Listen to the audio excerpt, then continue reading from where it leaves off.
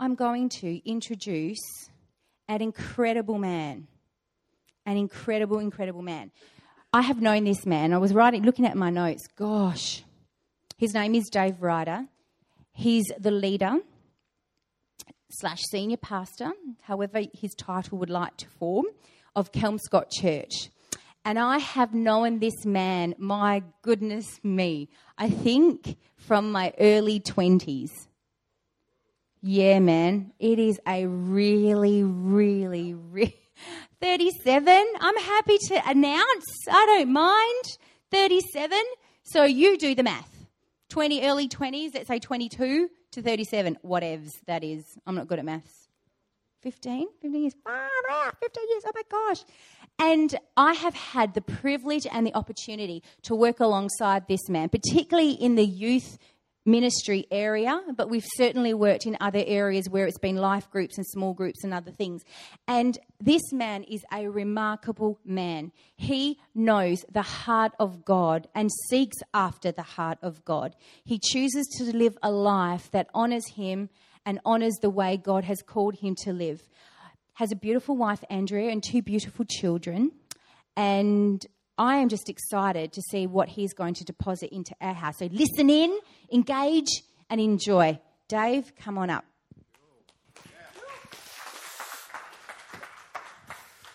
How's everyone doing? Is this on? I'm just going to grab a...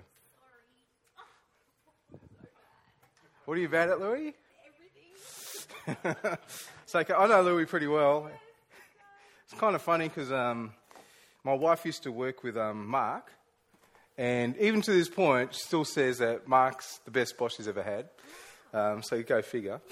And I used to work with Louis, so it was kind of that cross sort of thing. It was really cool. And we had Mark come over to Kelmscott, it's about 4 weeks ago or so. So you guys absolutely loved it. It was fantastic. Cool. I'm not going to waste too much time saying anything about me because Louis has just done that. So we're going to go into, if you have your Bibles, we're going to go into Matthew chapter 10, verse 5 to 8. And really believing God's going to speak to all of us, myself included. I'm going to pray and then we're going to go. So God, we do come before you in the name of Jesus. And as we sit here, as we're in this moment, we understand that you, you are the one who's ordained every day of our life, God. And you brought us together. So we ask that you would come and speak to us, that you would touch us, you would change us, that you would not leave us the same. In Jesus' name, amen. Amen. Cool. So Matthew chapter 10, verse 5. And if you don't mind, I'm just going to act like I am like just part of the team here. Yeah, part of the family. So there we go. Matthew chapter 10, verse 5 to 8. These 12 Jesus sent out with the following instruction: do not go amongst the Gentiles or enter any town of the Samaritans. Go rather to the lost sheep of Israel. As you go, proclaim this message: the kingdom of heaven has come near. Heal the sick, raise the dead, cleanse those who have leprosy, drive out demons. Freely you have received, freely give. Kind of been going through this stage probably the last couple of months, actually, ever since our youngest boy was born, which is about 12 weeks ago, and man, doesn't that change your life? Ooh. You know, like, can you remember like when you're just having your kid, right? And you say to someone, like an older person, say, yeah, we're having our kid, and they just give you that smile that's kind of like, you're going to get it. I now understand what they were on about. But anyway, last couple of months, it's been like sort of having God deal with my heart, especially when it comes to what He's called me to do in our church and things like that. And I was reading through these 3 verses, only 3 verses, and it was particularly the last line that seems to be resonating and bubbling inside of me at the moment. And I'm kind of just brewing on it. The line is simply this: freely you have received, freely give. Freely you have received, freely give. And I'm starting to sort of think about and understand, well, you know what? If I actually take those words of Jesus, right? And they were spoken over 2,000 years ago. And if I brought them to you 2013, and if I apply that to my life, what would the implications be if I actually lived out those words in my local life, in my local community and all that? More astoundingly, what would it be like if my family actually took those words and actually started outworking that stuff? And even more incredibly, what would it be like if the church took those words and actually started outworking those words in the local community. I mean, what could possibly happen if we actually took to heart, freely you have received, freely give? I mean, I've just been thinking about that, so I'm just kind of letting you win in my own psyche, so I hope you don't get freaked out too much. So I was kind of thinking about that. And I'm coming to just realize that, at the point of salvation, at the point where I actually gave my life to Jesus, right? That moment in human history when Dave Riley comes and says, I'm no longer going to go my way, God, I'm going to go your way. I understand you're there, you're loving and all that. At that point, something absolutely radical happened in my life. We would actually say that even ontologically, we would say that the essence of who I am, I may look the same, I still have no hair, I've got freckles and all that sort of stuff. I may have looked the same, but on the inside, something incredible happened at that point, didn't it? We would actually say that now I'm no longer living by myself. I'm actually living with God. I have the Holy Spirit with me, don't I? I mean, I have the Holy Spirit with me and in me and all that sort of stuff. And if I understand that, I actually walk with the fullness of God every single day of my life. And if I walk with the fullness of God every single day of my life, that makes me one of the most powerful men who walk on the face of the earth because I walk with God. My goodness, what does that mean for me? And it seems to me that all of heaven is looking at Dave and sort of saying, Dave, I can see what you got. I can see what you received. And they're waiting and they're looking and they're asking the question, what are you going to do with what you've received? What are you going to do with it? What are you going to do with it? I mean, you got something so incredible. What are you going to do with it? At the end of every year, we have these big lotto draws, right? Where they sort of give out this ridiculous amount of money. Anyone won like one of that 40 million? Because you can tithe that right now if you want that. But at the end of the year, that happens, right? In fact, this year in America, they had the biggest lotto. That was just a ridiculous amount of money. And at the end of every year when that comes up, Andrea and I are always talking. I always say to her, imagine if we won that money. And she said, well, Dave would probably help if you bought a lotto ticket. True, but I'm always thinking, what would we do if I won $40 million? What would I do with it? And we'd be talking about things like, we're up in City of Armidale. And I'm thinking, I'd love to actually help the whole accommodation problem in WA. At the moment, we've got this amazing thing called Cafe Lear, and every Tuesday we put out over 300 meals, and they have a budget of $350. I'm thinking, imagine how many more people we could feed if we got this sort of thing. But it makes sense that if I get this blessing, then you do something with it, don't you? A couple of months ago, I went to this communication workshop, and it was led by this woman called Karen Smith. And Karen Smith is a phenomenal woman. She was one of the survivors of the Bali bombings. And the way her story goes is that she was living the life with her partner. They were earning good money and all this sort of stuff. And unbeknown to her partner was really struggling, came to the point where he committed suicide. And she perceived that as it was actually her fault. And just thinking that way spiraled her into this thing of depression. And she made the decision to go to Bali to end her life. That was the reason she went there. Unknown to her, she goes to Bali, and she is stuck in the middle of these Bali bombings, and she survived.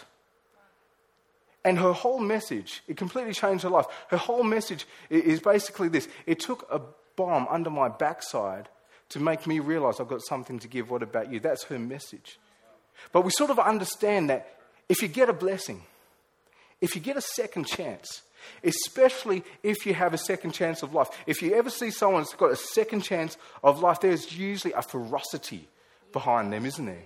There is a ferocity, there is an intent, there is a purpose that sort of drives them. And we sort of understand that if I have a blessing, well, that must mean that I have a responsibility to do something with that blessing. It seems weird to actually have something given to me and to sit on it and do nothing. That seems really odd. And as we look at these three verses, I want to keep that in mind. What does it mean to be a Christian? What does it mean to be a Christian in the city of Belmont? I love the city of Belmont. I used to do a lot of stuff in Belmont City College. Man, that was interesting. The principal loved us going and doing stuff there because every time we did a lunchtime program or a breakfast program, it meant there was less fighting in the school. That's why they loved us going over there. But what would it mean to actually take that and apply. And I reckon in these 3 verses, Jesus has given some great instructional advice. He's given some great instructional wisdom that is a precursor. It was relevant back to over 2,000 years ago, but it's still relevant today. And it's kind of a precursor to what the vision and the mission of the church ought to be. And we're going to go into that. So in light of that, we're going to talk about what does it mean to be sent by Jesus?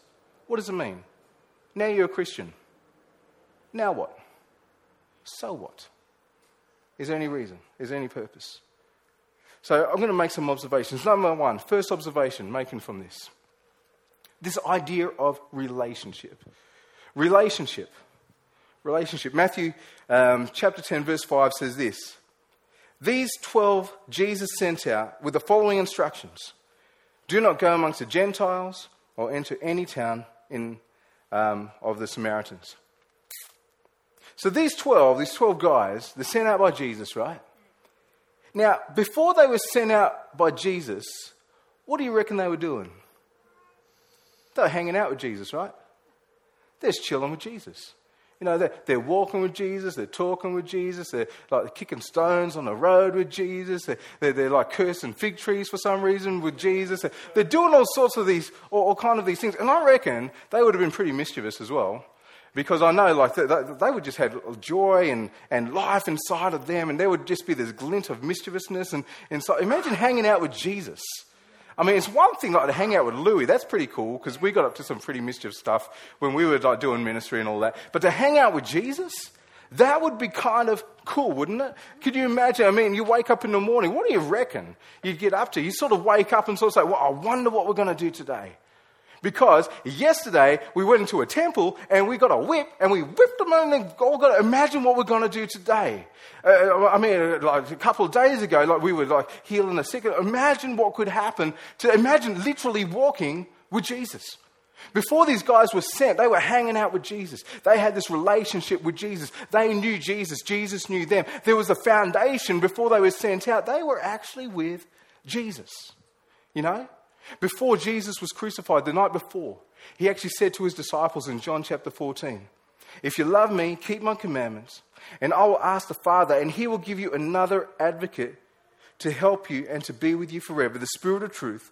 The world cannot accept him because it neither sees him nor knows him, but you know him and he lives in you, for he will be with you. He was talking about the Holy Spirit. He was talking about the Holy Spirit. This is the night before he's going to be betrayed and all that. And what Jesus was saying is that I want you to understand and recognize that I'm going to leave you, but you're not going to be left alone. I'm going to send the Holy Spirit. So some significant words there. When Jesus said, I'm going to send another, that word actually means another of the same kind. When Jesus said, I'm going to go away, but it's going to be better I go away, but don't worry, there's going to be someone else who's going to come and they're going to be just like me. He's going to be just like me, just like walking with me, like joking with me and talking with me and doing life with me. That's what it's going to be. And the other word there, I'm going to send you another, advocate. Advocate. That word means one who is called alongside. This is going to be someone who's just like me, who's going to be walking alongside you in your life. That's what the Holy Spirit's supposed to be in our life. Jesus is saying that. Exactly like Jesus. And kind of makes you think what our sort of relationship is supposed to be with the Holy Spirit. Because sometimes I reckon we think, or we live like the Holy Spirit's like a third wheel. Have you ever been like going out and you're like the third wheel? Anyone know that? Like you go out with a couple and they're lovey-dovey, they're kissing, they're holding hands, and it's disgusting, right? They're out there and like, they're hugging each other, and you're just like standing alongside, like, yeah, cool. Awesome. Awkward, you know, and they're over there, and the truth is, you know what, they're hanging out, they're doing all this stuff, and it wouldn't really matter. It's like, you guys don't even realize I'm here. I could like go away and like come back in 2 hours' time. You wouldn't even realize I've gone away. That's actually not the way it's supposed to be with the Holy Spirit. That's not the nature of the Holy Spirit. That's not the way we're supposed to be walking with the Holy Spirit. If you think about it, our relationship with the Holy Spirit is actually supposed to be a little bit like a dance. Now, in 2004, I did something really significant in my life. I met this girl called Andrea, and the first thing I thought when I saw Andrea was like, she is good looking. She is like hot. You know what I'm saying? Fellas, you know what I'm talking about, don't you? Absolutely. There we go. And the thing is, I found out that Andrea did salsa dancing. So for 6 months, in 2004, I did salsa dancing to get Andrea. And it worked. Hey, we're married, got 2 kids, praise God. All right, it worked. But I learned something in those 6 months about my relationship with God, which I didn't think I would learn. And it was like, let me put it like this. Have you ever danced with someone? And I know you're over there, and the way that they did it was like, you sort of like take turns, you learn some sort of moves, and you take turns, and you swap partners. So you get to dance with lots of different partners in the night. And it's really good. And for the most part, it's fantastic because you're over there, you're doing your thing, you know, bam, bam, bam, bam. You know, tall, dark, handsome, got a bit of rhythm. Fantastic. And the girl sort of comes, and for the most part, they're smiling, they're having fun and all that. But there comes one girl every now and then, and you look in her eyes and it's like, whoa, this ain't going to go good. This is not going to go good at all. And you can see in her eyes, like, you better not even think you're going to be leading me. And you're over there, and you try to like sort of turn her, and she won't budge. And it's like, has anyone ever danced with someone who like sort of like fellas like, and you just can't lead them? Anyone ever done that? You got the guts to put your hand up? You're probably married to that person. No. And like that kind of happens, and the thing is, like, you could be over there and saying, well, you're not going to lead me. But the whole nature of dancing is that when the fella's over there and trying to lead a beautiful lady, the guy's not forcing it. All the guy is doing, he proposes a move, doesn't he? He just proposes it. It's completely up to the woman whether or not she's led or not, but the guy just proposes it. And if you go along with it, well, then you can be led. That's the nature of dancing. It's just a proposal. And you may not even know what the step is a couple times, like 3 or 4 steps down the road, but you kind of, you're led, and at that point you know what the next step is, and then at another point you know what the next step, because the guy proposes a step and you go along with it. That is a very good illustration of what our relationship with the Holy Spirit is supposed to be like. The Holy Spirit is a gentleman. He will not force, he will not impose, but he will propose the next step. He will say, okay, you know what? I reckon your attitude needs a little bit of checkup right there. Or he might sort of say, you see that person, you need to go. He proposes. And it's up to us whether or not we will be led. That's what it means to be led by the Holy Spirit. We're not supposed to have this sort of like third wheel sort of experience with the Holy Spirit. He is intrinsically, intimately wanting to be involved in your life and in my life. And these guys, they are sent out from their relationship with God, relationship with Jesus. Then, now when it comes to our nature, our relationship with the Holy Spirit, let's quickly just mention this. We tend to see sometimes, the Holy Spirit can be a very provocative subject, right? You can have like sort of fanatical stuff and all that. And basically, I think what we see is that there are 2 lines of strong tradition in our faith, in our Protestant faith in particular. And two lines are, there's a holiness tradition and there's a charismatic tradition. And the holiness tradition comes predominantly from a guy called John Wesley, and from the Methodist movement. And his whole message was that about Christian perfection. And the idea was that the Holy Spirit is in our life so that we become more like Jesus. It's about the fruit of the Spirit sort of coming in. And churches could lean on that and hold on to that. And you know what? Everything about that is absolutely right and true, isn't it? That we need the fruit of the Spirit in our life, that we all have lust. You're not as good as what you think you are, and I'm not as good as what I think I am. I do have secrets. I do have, if you knew what went through my head, you would think you should not be a senior pastor, you know. We all have those things in our life, and it's the fruit of the Spirit that actually enables us to overcome those. Yeah? So that's absolutely true. But the charismatic tradition is not necessarily so much about the being, it's more about the doing. Yeah, and you go into like places like this and you hear about teachings of empowerments and anointings and missions and all that sort of stuff. The gifts of the Spirit. And you look at that and that's absolutely true as well, isn't it?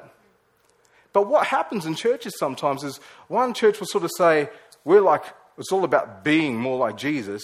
And they look at like a charismatic church and say, that's wrong. And then this one say, that's wrong. And they sort of bump heads. Have you ever sort of experienced that?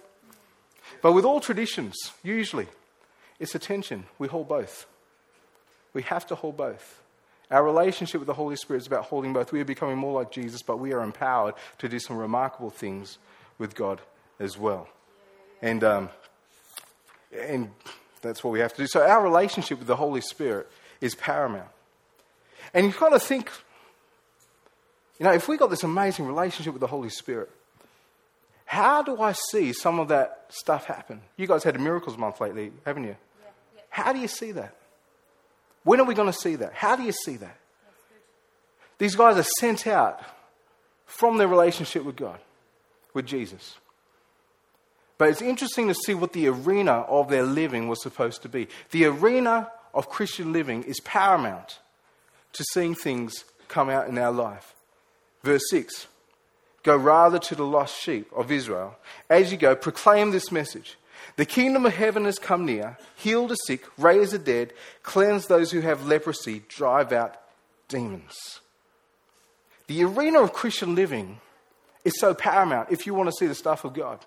It is so paramount. I think of this sort of idea. I love golf. Does anyone else love golf here? No. Mark Pomeroy's good at golf, right? No, not anymore. He used to be great.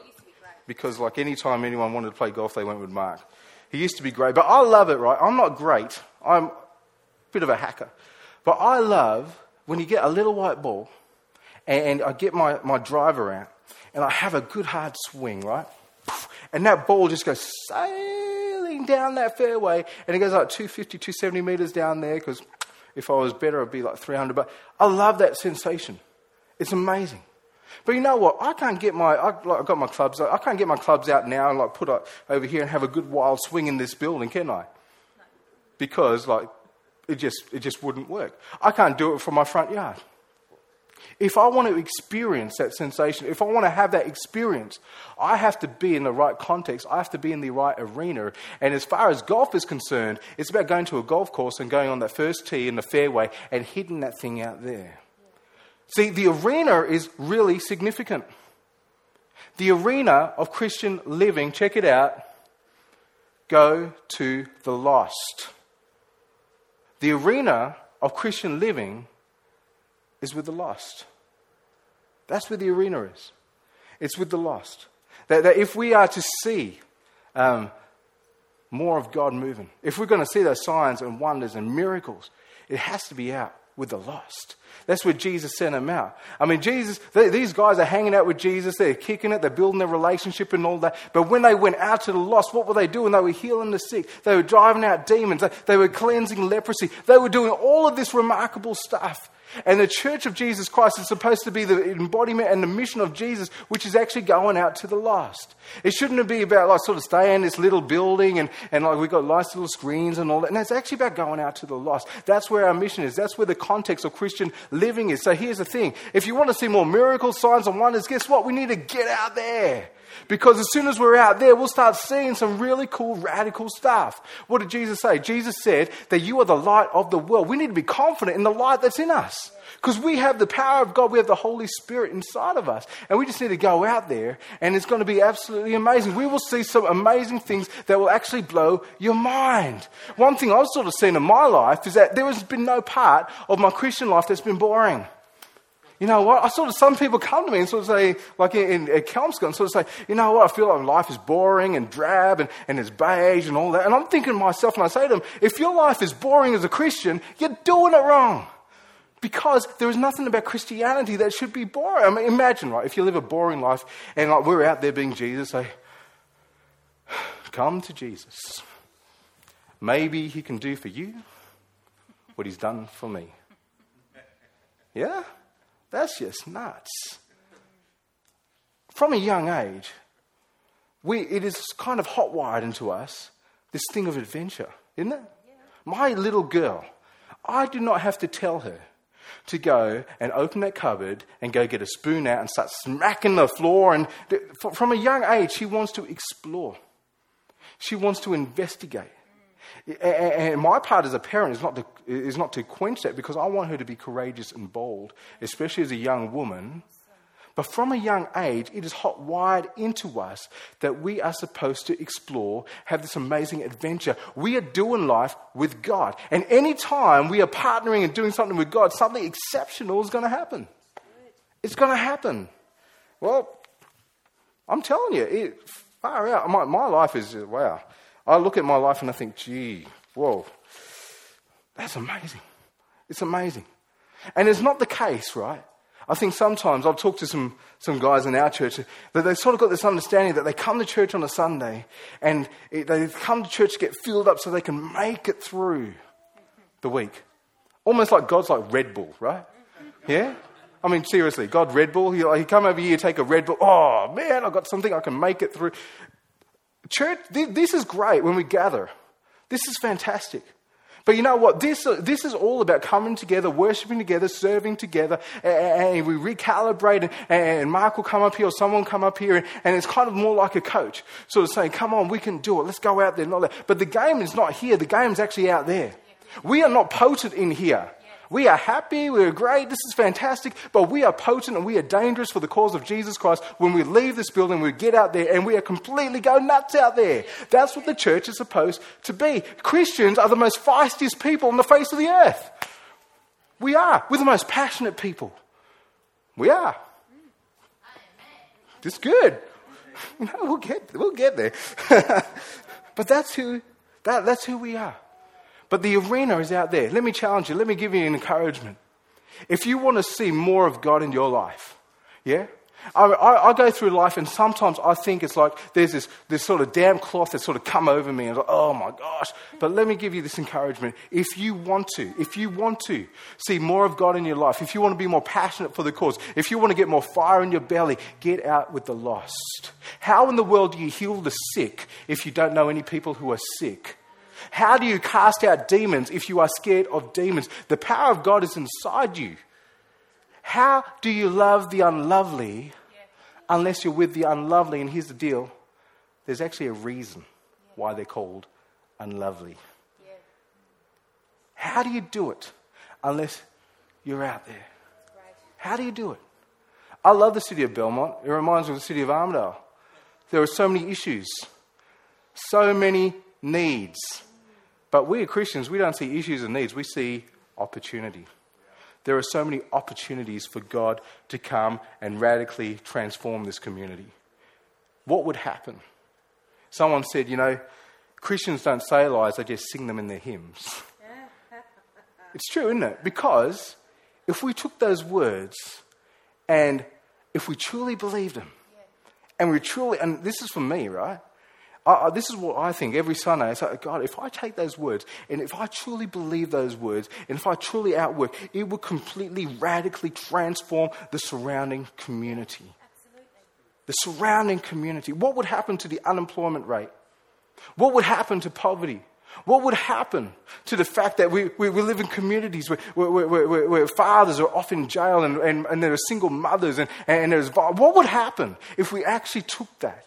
And we took that revelation, we took that truth, and we actually went out into the lost. We went out into the community, and we're stumbling along the way because we're trying to figure it out. We don't know exactly everything that we're doing, but we have the intent that we want to take it out there. Something remarkable could truly happen. Something absolutely remarkable could truly happen. The arena is so significant. And lastly, what is the attitude of Christian living? What is the attitude of Christian living? Matthew chapter 10, verse 8. Heal the sick, raise the dead, cleanse those who have leprosy, drive out demons. And here's the attitude. Freely you have received, freely give. Freely you have received, freely give. Because here's my deal, right? I like to love people who I think deserve my love. Yeah? I mean, I love to give to people who I think deserve me to give them something. I like to do it for people who deserve it. Kahil Gibran wrote this. You often say, I would give, but only to the deserving. The trees of the orchard say not so, nor the flocks of your pasture. They give that they may live, for to withhold is to perish. Isn't that what Scripture says?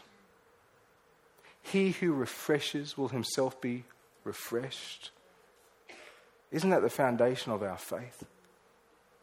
That our life is supposed to be this river, not a lake. That as we give, that we ourselves get refreshed. But what we have in our hand, the encouragement of Jesus was to freely give. Because sometimes we can reluctantly give, can't we? Like what Lou was saying. Or in my case, you could be like an Indian giver. You know, you ever met one of them? And you sort of give, but then you sort of take back. So give, but it's really mine, and take back. Give and take back. But what does it mean to freely give? This is a real challenge for some of our guys over in our church, and especially when it comes to Tuesday nights with our Cafe Leah. And, you know, you have some guys over there and they're saying, oh, my goodness, look at them. They're just greedy. They're coming back for seconds, thirds, fourths, fifths. And I'm sort of saying, dude, hey, chill out. Whatever's in there, that's between them and God. But God's saying to us, we need to freely give and we need to be generous. Had some other people come up and say, Dave, you know what they say? You know, you give a man a fish and he'll eat for a day. But if you teach him, he said, yeah, I get that. So we'll teach him a bit later on. But for right now, let's give him a fish. And let's give him another fish. And let's give him another fish. Seriously, do we think our God is not big enough? Do we think our God is limited? Our God is huge. He is big. He is magnificent. Our God cannot be contained. And we are children of our God. And if God tells us to freely give, guess what? He has the resources to continually put in our hands, so we're continually freely giving in this local community. Could you imagine what could happen in the city of Belmont? This is no accident that this church is right here. This church has an amazing heritage. An amazing heritage. A huge heritage. This church has been built on the shoulders of giants. I know that. I've known of this church for years and years and years. It is built on the shoulders of giants. But as we are here at this moment, at this time, in this season, the greatest honor that we could possibly give to the previous generations and the previous giants is to extend what they have built upon and actually take it further. That's what we're about. Yeah? That's what we're about. So what does it mean to be sent out by Jesus? To be sent out by Jesus. It means we're sent out from our relationship. Can I encourage you? We're going to close up, so maybe if the band comes. Let's not have a third wheel when it comes to our relationship with the Holy Spirit. The Holy Spirit wants to be intrinsically involved in every part of our life. And you know, the Holy Spirit, it's like that dance. He proposes a step, but then it's up to us. Are we going to take that step right now or today? Holy Spirit might be proposing some steps. There may be some steps that He's proposed a couple of days ago, a couple of weeks ago. Hey, the Holy Spirit could have been proposing the same step for a couple of decades. But He is so amazing, He is so gracious, that He will come and say, okay, this is the step. This is the step. This is the step. This is the step. And if you're bold and courageous enough to take that step, He'll show you the next one. Our relationship's amazing. There is nothing mediocre and small about your life because you walk with God. But from that relationship, understand the arena is with the lost. Who's in your life? And it's not this manufacturing thing, because even in the arena, the Holy Spirit still proposes the step. And it may be a step that you never thought of before. It could seem just so weird to you. But what could that step be? It may be just a random step to go meet the principal at Belmont City College. It's just a step. It's just a step. It could be just a step. You see someone on the side of the road, say, hey, g'day, how you doing, mate? It could be as simple as that. It could be someone in a cubicle next to you at work, and they've just been like just the nastiest person, and the step is simply this: just go say, how you doing? But from that step, another step comes. But the arenas are lost. You don't know what that step will bring.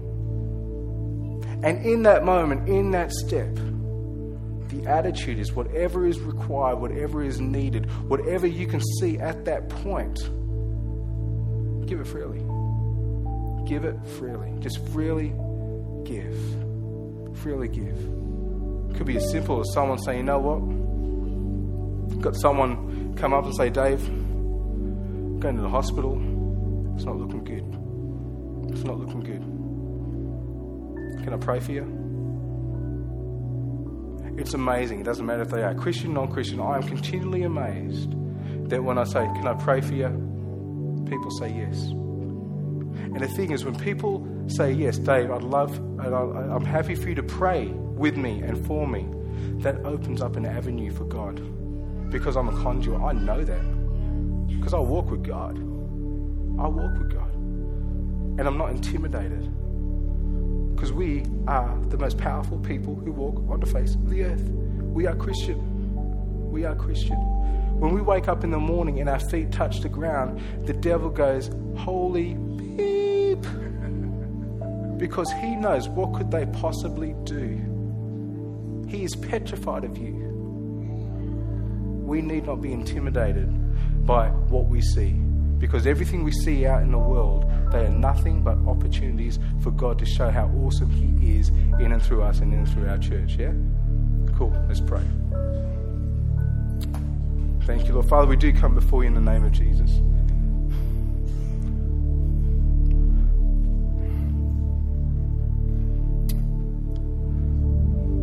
Father, I pray that even in this moment, there will be an infilling. And even if people don't even understand what that terminology, that language means, that's okay. But you're still doing something. You're doing something. Father, I pray for dreams. I pray for thoughts. Father, I pray that you would come and you would revisit what the next step is. What's the next step? What's the next step? What's the next step? This magnificent dance. This majestic, overwhelming, fantastic adventure that you place before us. May we have the courage to step into it. May we not be like the children of Israel who were right on the cusp and they could see the promised land, yet they wanted to go back. May there be boldness and courage in this church to step into what you have prepared and what you've said, this is yours. Father, I pray a stirring, an unrelenting stirring in the heart, that you would not let us go, that you would continue to pour that fire on. And I pray for opportunities, God. Opportunities that will grow us, that will stretch us, that will intimidate us, but we'll step into them anyway. Thank you, Lord. Now, if you're here, just keep your eyes closed and heads bowed.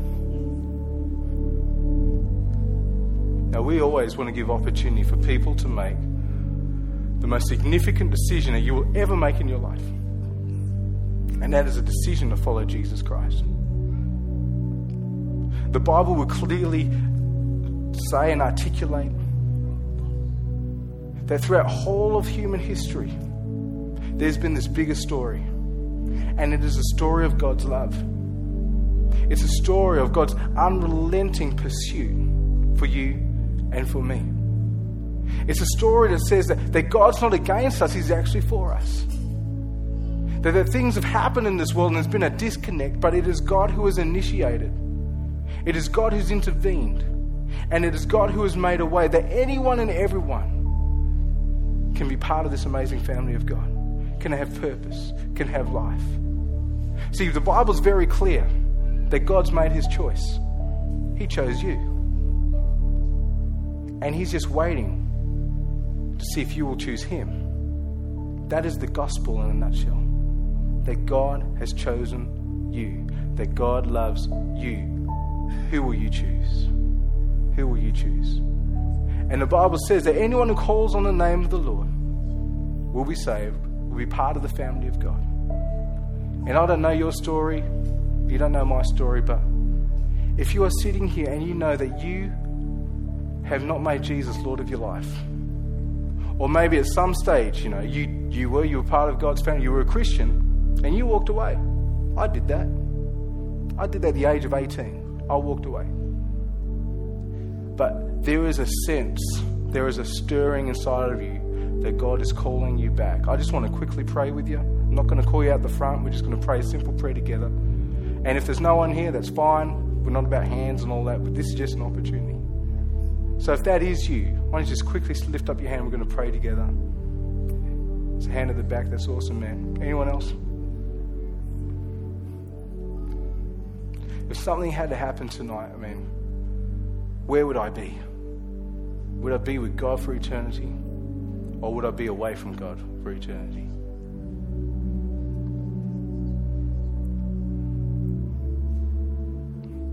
It's cool. Why don't we all just pray this prayer along with this amazing guy at the back? Say, my God in heaven, I come to you in Jesus' name. And I do believe that you sent Jesus to die for me so I can live with you. From this day on, I'm a child of God. I'm going to live for you, and I'm asking for your help. In Jesus' name. Amen. Cool. Sweet. Hey, it's been good hanging out with you. Didn't go too much over because you took up my time. I'm going to hand back over to Louie. I didn't. Can I say the funniest thing though? Like Mark's over at our church. He says he's pretty Here we go. pedantic. And this isn't being recorded, right? So he said, Dave, 30 minutes, 30 minutes, 30 minutes, 30 minutes. He comes to Kelm's got 1 hour. Bang. And I'm thinking, Mark, you just took up your whole service just with your... Nice one. Anyway. Love you guys. Shocked. That was awesome, Dave. Thank you so much. Really, really cool. Who felt challenged this morning? I did. Sitting there going, oh, jeepers, all right, I'm listening. And as Dave was talking, the thing that kind of stuck with me, that I declare that this is the heart of Elevate, that we increase with favour with man and God. It's somewhere in the Bible. I can't remember. I'm always sometimes good, sometimes bad, but I know that it's in there, so check it out. All right, so which one? Proverbs 3. I thought it was there, but I was a little worried because I'm like, I'm thinking trust the Lord and all of that. Anyway, that is really resonating with me, that we increase in favour with both man and God. And with that, we actually have the leverage to do the stuff that he calls us to do. So I'm thrilled, and I just pray that God kind of bubbles in your heart this week and really investigate what he's actually calling us to do and be. Love it. Who wants a coffee? Yes, I do. What is it?